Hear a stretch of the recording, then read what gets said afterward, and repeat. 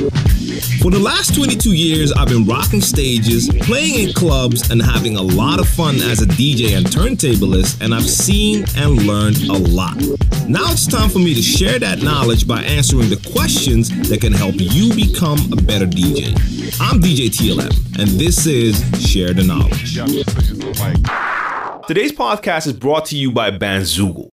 1212, it's your boy DJ TLM, and welcome to episode 49 of the Share the Knowledge podcast. This is my educational podcast for DJs. This is where I talk about anything and everything DJ related, and I share my 25 plus years of experience as a DJ. Now, as usual, I already dropped a post on IG a couple hours ago asking you for questions for this episode. I saw some dope questions, but I have to start off by commending you, the people in the comment section, for actually joining my Share the Knowledge movement, because this is exactly what I wanted. I saw questions that I'll use here on the podcast today, but I also saw a lot of people responding to each other and already helping each other out. So people were asking for certain specific things, and I saw people answer and try to help them and share their experience, and that's what it's all about. I might answer that same question on the podcast, but who knows, maybe I don't have the answer or you have a better answer. So it's always good if you see anything in a comment section, not just mine, but just anywhere, and you feel you can add some value, go ahead and do it. All right, I want to get straight into the questions right now. Different genre of DJs. How is a celebrity DJ different than a club DJ? It seems like a DJ who performs at the Boiler Room has his own set of music that appeals to his or her own taste, like an artist, but someone having a gig at a club is providing a service and has to have music that everyone likes. Do you only take gigs that excite you, or since this is still technically a career, take anything that comes your way? Now, I absolutely love this question, and I know a lot of DJs will answer this question in their own specific way that really applies to them. For me, this is all about following your passion. The reason why I fell in love with DJing is because I loved everything about it, especially when I was just starting out at home, to be able to play with music, manipulate music. When I got to do my first mix, hear two tracks play together, I had an acapella and an instrumental, and I was able to make it work. That was magic to me. So that's where I fell in love. And when I found out how to scratch and I started to practice that and get better over time, I got more and more excited. And once I started to play in front of people and I got to share that passion by playing what I like to play and having an audience that actually likes it. Now, keep in mind, when I say that I play what I want to play, it doesn't mean that I don't take the crowd into consideration. No, they are the most important thing. That my most important focus is rocking that crowd. But I'll rock them with music that I like. So in my case, I don't take any gig that's being offered. For some DJs, that's totally different because they have a different approach. I do see it as a business, but that actually came later. It started for me as a passion, and I'm a creative person. I could put some creativity in DJing, and of course, later on, I found out that I do have to treat it like a business if this is something I want to do full time. So if you only play one specific subgenre and there's only like 10 people in the country that like that, then it's really hard to have a career just playing that. But even then, nowadays, with the internet, you have the ability to try and find people, other people than the 10 people in your own town that actually like your style, and you might still be able to build a fan base online. But for me, I only take gigs, and especially now after all the years of playing, but I've always been like this, but I had to learn the hard way. I only take gigs that I like. There was a time that I thought any gig was good until you do certain gigs that really demand something from you that you don't want to give. So for instance, playing a lot of music that you don't like to play. I had to do a couple of gigs, and when I was there, I found out that they wanted to hear all sorts of music that I don't even have. So that's not working for me, because even if I could get my hands on that music, I hated the music they wanted to hear. And I found out pretty quick that that was going to make me really unhappy. If I pick a career, I'm following my passion. If I don't do that, then DJing could just be any other job that a lot of people have that they don't really like. You have a lot of people in life who have their 9 to 5 and they hate it. They can't wait for the weekend to begin, and they hate when Monday comes around because they have to go back to their job. When you do something you love, like I have with DJing, there's no day off. You always want to play. But play, for me personally, play gigs that I want to play. Let me look at that question one more time, because the question really was difference of genre of DJ, like the difference between a celebrity DJ and a club DJ. Celebrity DJs are basically that. They're celebrities, so they have a fan base, so they attract people. And at a certain point, promoters found out that it could be lucrative to have celebrities come to your party as a DJ, and that would attract a lot of people. But in a lot of cases, those celebrities were not DJs and they couldn't really play. So you have a lot of celebrities that take DJ gigs but can't really DJ. You do have a couple of celebrities that actually can DJ. So when you catch one of those celebrities play, it could actually still be a lot of fun. But in most cases, they're celebrities who come to DJ, and that's the main difference between them and an actual DJ. Then you talk about people who perform at Boiler Room, look like people who get to do their own set and only have people there that appeal to that specific person. That's probably true in a lot of cases. And not just the Boiler Room. You have a lot of these large house artists, for instance. They produce a lot of music, or they release a lot of music, and they build a large fan base that likes their music. So at their show, they can play a lot of their own stuff, but people really come to hear their sound. If you're playing in a regular club on a regular club night, a lot of times they will have a lot of different people in there, and they just want to hear hits. So they're not coming for the specific DJ. They just come to drink, see girls and guys, and maybe dance a little, but it's not really about the DJ in most cases. Now, I play a lot of club gigs, but I make sure I only do club gigs where the theme is based on music I like. So that's why I don't do a lot of gigs right now here, because a lot of times the music that is expected is not music that I want to play. So I'm not going to do those gigs. And that's me. Like I said, for other DJs, this is going to be different. But I think that's the main difference between the types of DJs you're talking about. For me, it's all about following that passion. That's why I continue to do what I do. So while I'm on the subject of passion, I want to talk about this as well. This was a question I received in the DM. And the question is, maybe a couple of days ago, I saw DJ Angelo's Insta story, and he had like every genre of music on vinyl, from hip hop to trance. Back in the days, was it necessary for a DJ to have everything in their crates? And what are your thoughts about that? Should one DJ be famous just for one genre, like hip hop, or everything? To me, it's all about following your passion. I got into DJing through hip hop. That is my main pillar, my foundation, hip hop. Turntablism, hip hop. That's where it comes from for me. Now, I like a lot more music than just hip hop. So for me, when I play hip hop, I play R&B, I like soul, funk, I like dancehall, I like some sorts of house, I like UK garage stuff, I like some electro. There's more. I like a lot more music, but for me, the main thing is definitely hip hop, R&B. That's where it started.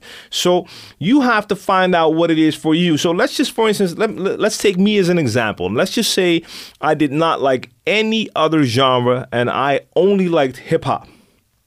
Then that's what I would do.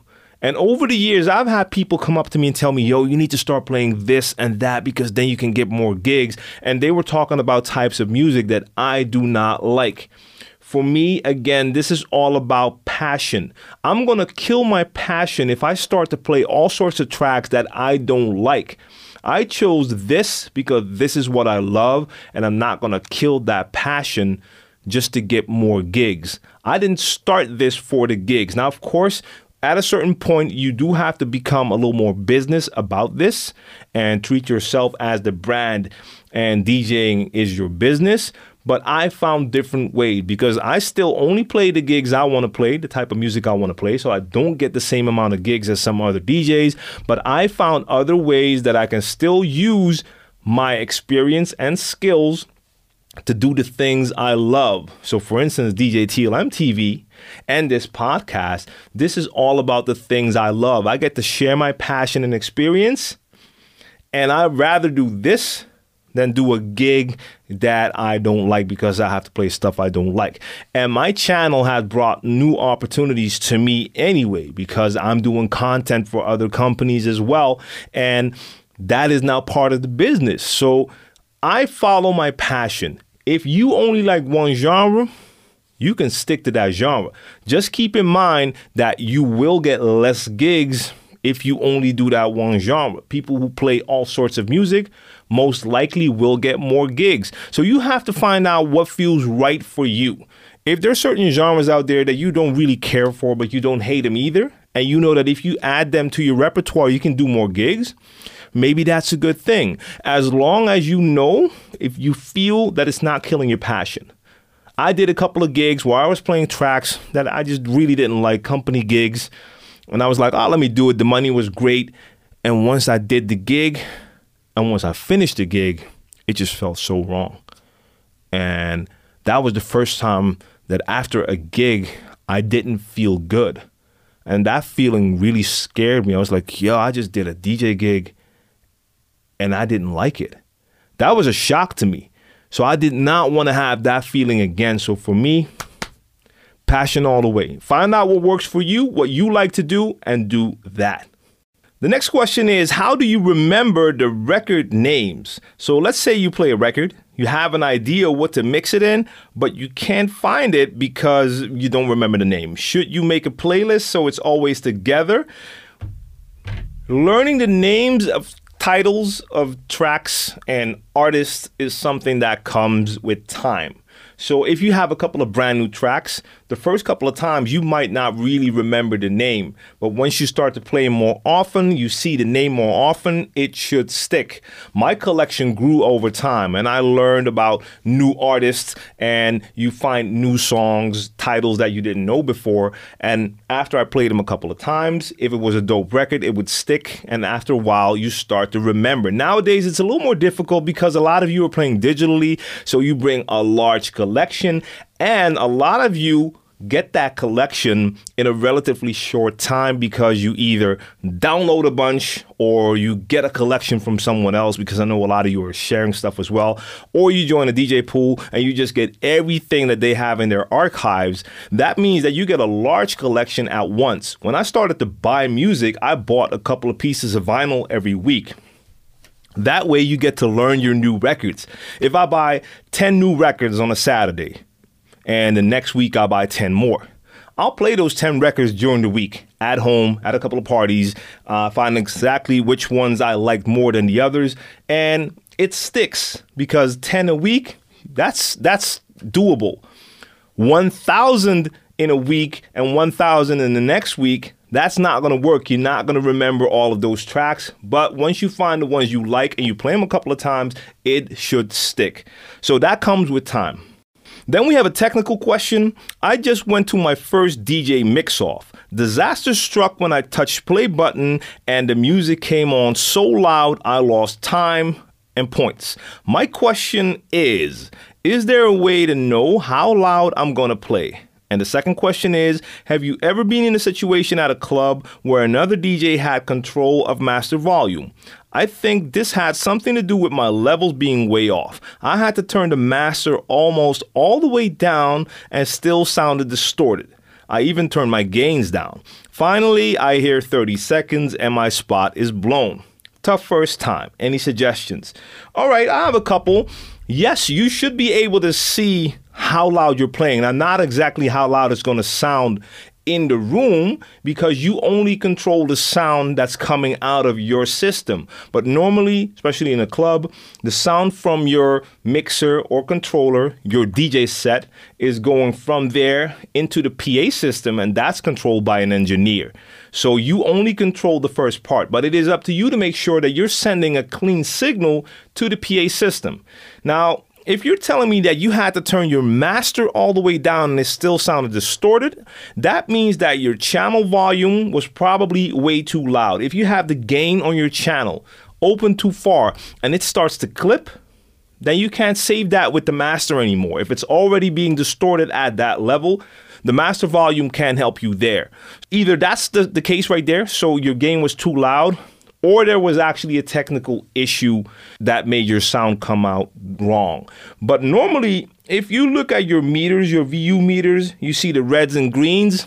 If it's in green, that means that you have a clean signal. It's not clipping, so that shouldn't be too loud.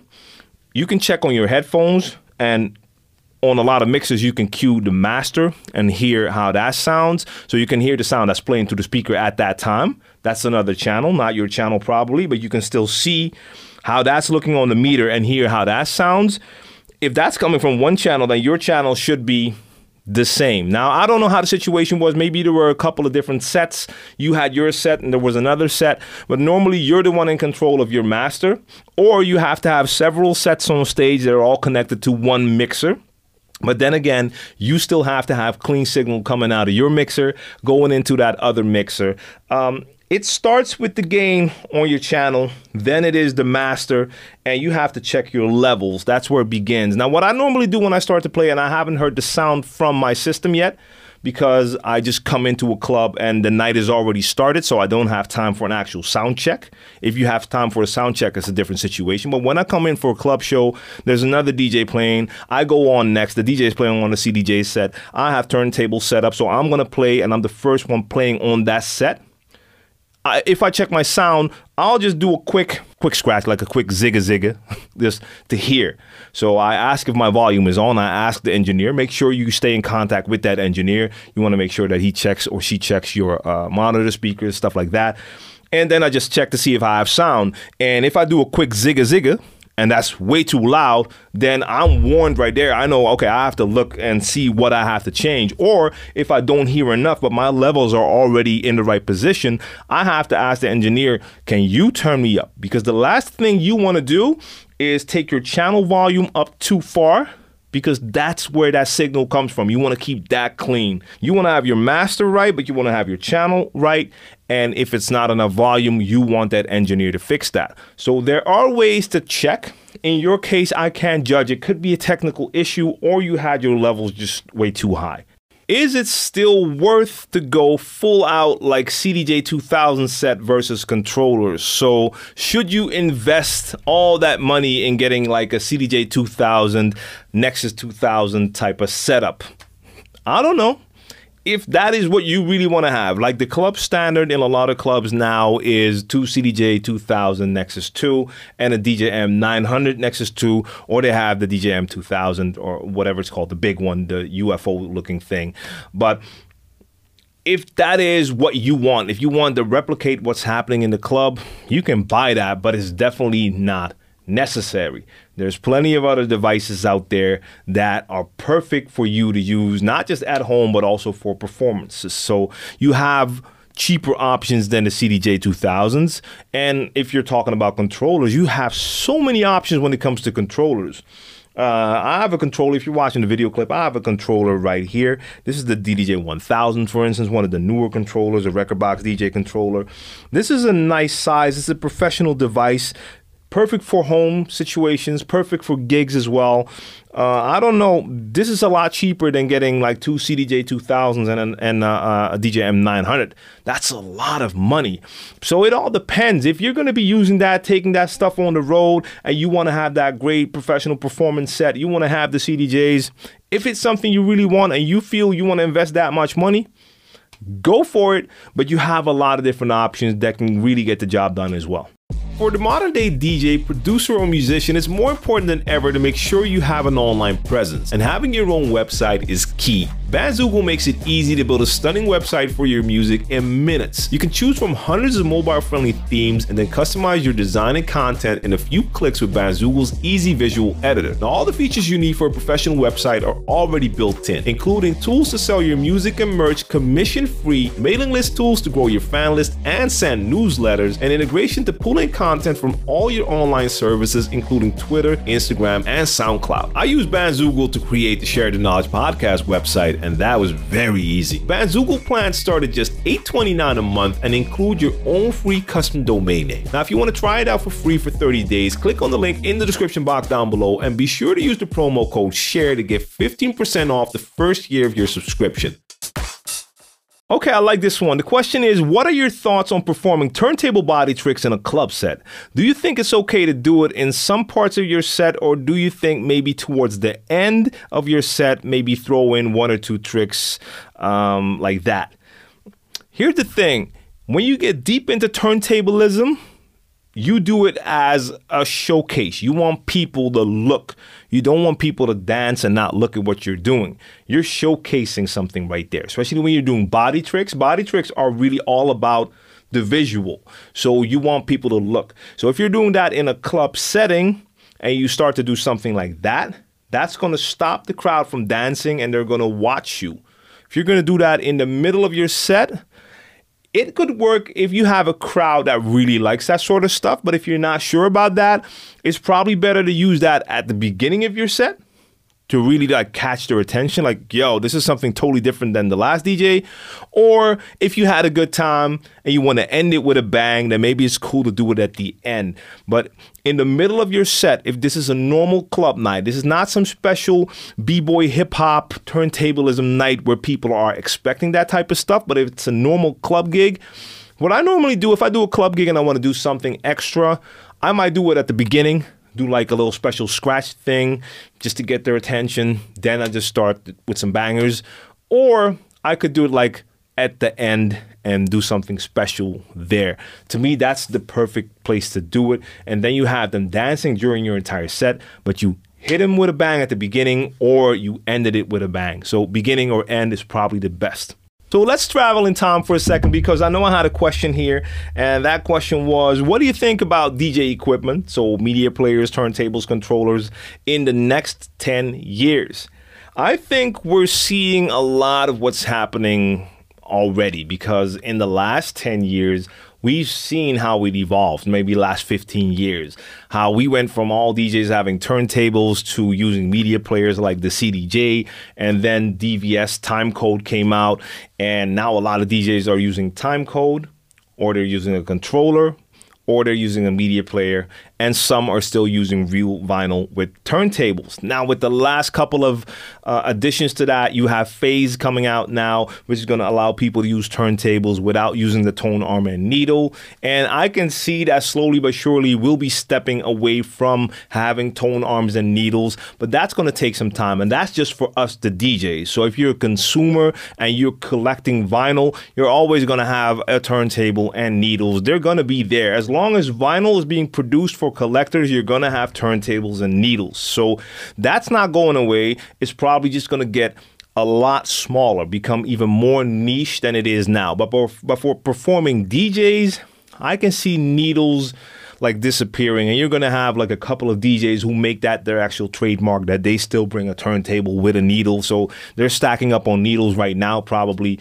But for most of us, it will probably be some sort of controller, most likely standalone, so you're not using a computer anymore because the computer is probably going to be incorporated into the device.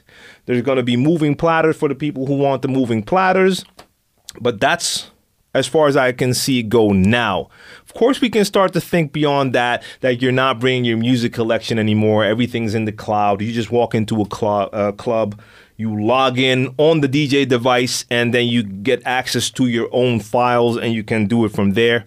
Stuff like that's probably possible, but I don't know if they're going to go that fast because you see how the DJ industry works. They're adding new stuff, but they do it slowly. They don't want to kill their own market because they have a lot of controllers out now, and if they do something totally new that's maybe more innovative, they're not going to sell any of those old controllers. So slowly but surely things happen, but that's why you need that competition, because if you only have one brand, then they can really take their time. But now if you have Phase coming out, that might trigger other manufacturers to look at that like, okay, wireless DVS, maybe we have to find something like that.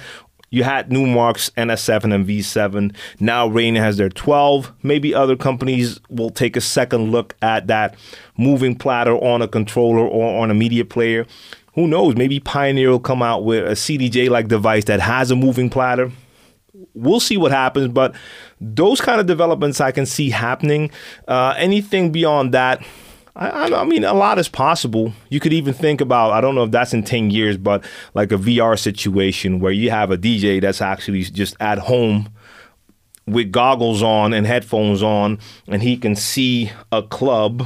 Maybe it's a virtual club, and he plays for that club, and the entire crowd is at home as well. It sounds boring as hell to me, but I'm sure someone's going to invent that and show it. It might not catch on. I hope that doesn't catch on. It doesn't sound like a lot of fun to me, but there's all sorts of things that are possible. And then for all the skeptics out there who feel that like technology is going to take us over, we might end up with AI that's smart enough that a computer will do the DJing for the DJs because it can now read the crowd, scan the crowd, visually read heartbeats and whatever, and pick the perfect song to get the perfect reaction through algorithms. Now I'm getting technical, but it is possible. But for now, I see that happening slowly. So for the next 10, 20 years, we're still DJing the way we DJ. The equipment will slowly evolve. And I don't know. I look forward to some of the tech, and some other stuff will not be for me. I can tell that now. So while we're at it, let me know in the comments section, what do you think the next step in DJ technology will be? What's going to be like the next big invention if we take Phase, for instance, now as the real game changer from the last couple of years? Because let's be honest, the Rane 12 is not a game changer. That's not new. We had controllers with moving platters already. This one is just 12 inches. But Phase, that is something new. So what do you see happening in the next 10 years that's going to be totally different? That's going to be like a game changer. Let me know in the comment section down below. So next up, I have a question about cassettes. And the question is, I'm 32 years old and I've been DJing for 18 years. TLM, did you ever record a song you liked from the radio when you were younger using a cassette recorder? Just saying, I used to. In Puerto Rico, we never got new technology right away. They might still use Walkmans. Oh, I recorded stuff from the radio all the time. I still have like 2 bags full of cassettes from back in the days. And some of those cassettes were like from the late 80s. And my mom used to do this for me because we had like a mix show that came on way after midnight, so it was way past my bedtime. She would make sure she hit record for me, and that was like a hip hop mix show. So I would listen to a lot of radio stuff like that. I mean, we did not have TV shows with hip hop over here until Yo came on, and recording stuff from the radio was your best way to get music if you didn't have a lot of money. I knew a couple of cats who had enough money to buy the new albums, but for most of us, we couldn't go out and buy all the albums. So tapes were the way to go. Sometimes you would give people tapes and they would record stuff for you, and the radio was a great place to go as well. Now, a little bit later on, we had a weekly radio show over here. The Dutch Masters had it. It was called Villa 65. Later on, it became Dutch Masters. And that was like the #1 hip hop show in the country for years. We used to record that on tape every week. Sometimes I was at the show, got to see it live, but I would have that cassette in there every week. And that would be my playlist, my soundtrack for the week at school. Using my Walkman, listening to the radio show over and over because they had the newest hip hop. So, yeah, of course we did that over here. And for me, it went beyond that. I used to do pause button skits as well, where I had my first turntables and I wanted to record a piece that I had, a piece of beat from one, and I wanted to repeat that. And the only way I could do that, because I didn't have like a multi-track recorder, was put the cassette deck on record and pause, get that vinyl ready, press pause, let that vinyl go, press pause at the end of it, get that record back to the beginning, and I would practice until I got that pause timing right exactly, and then I would hit pause again, let it go again. So I'll create my own loop by recording the same short piece from vinyl over and over. And when you got your feeling going with that cassette player,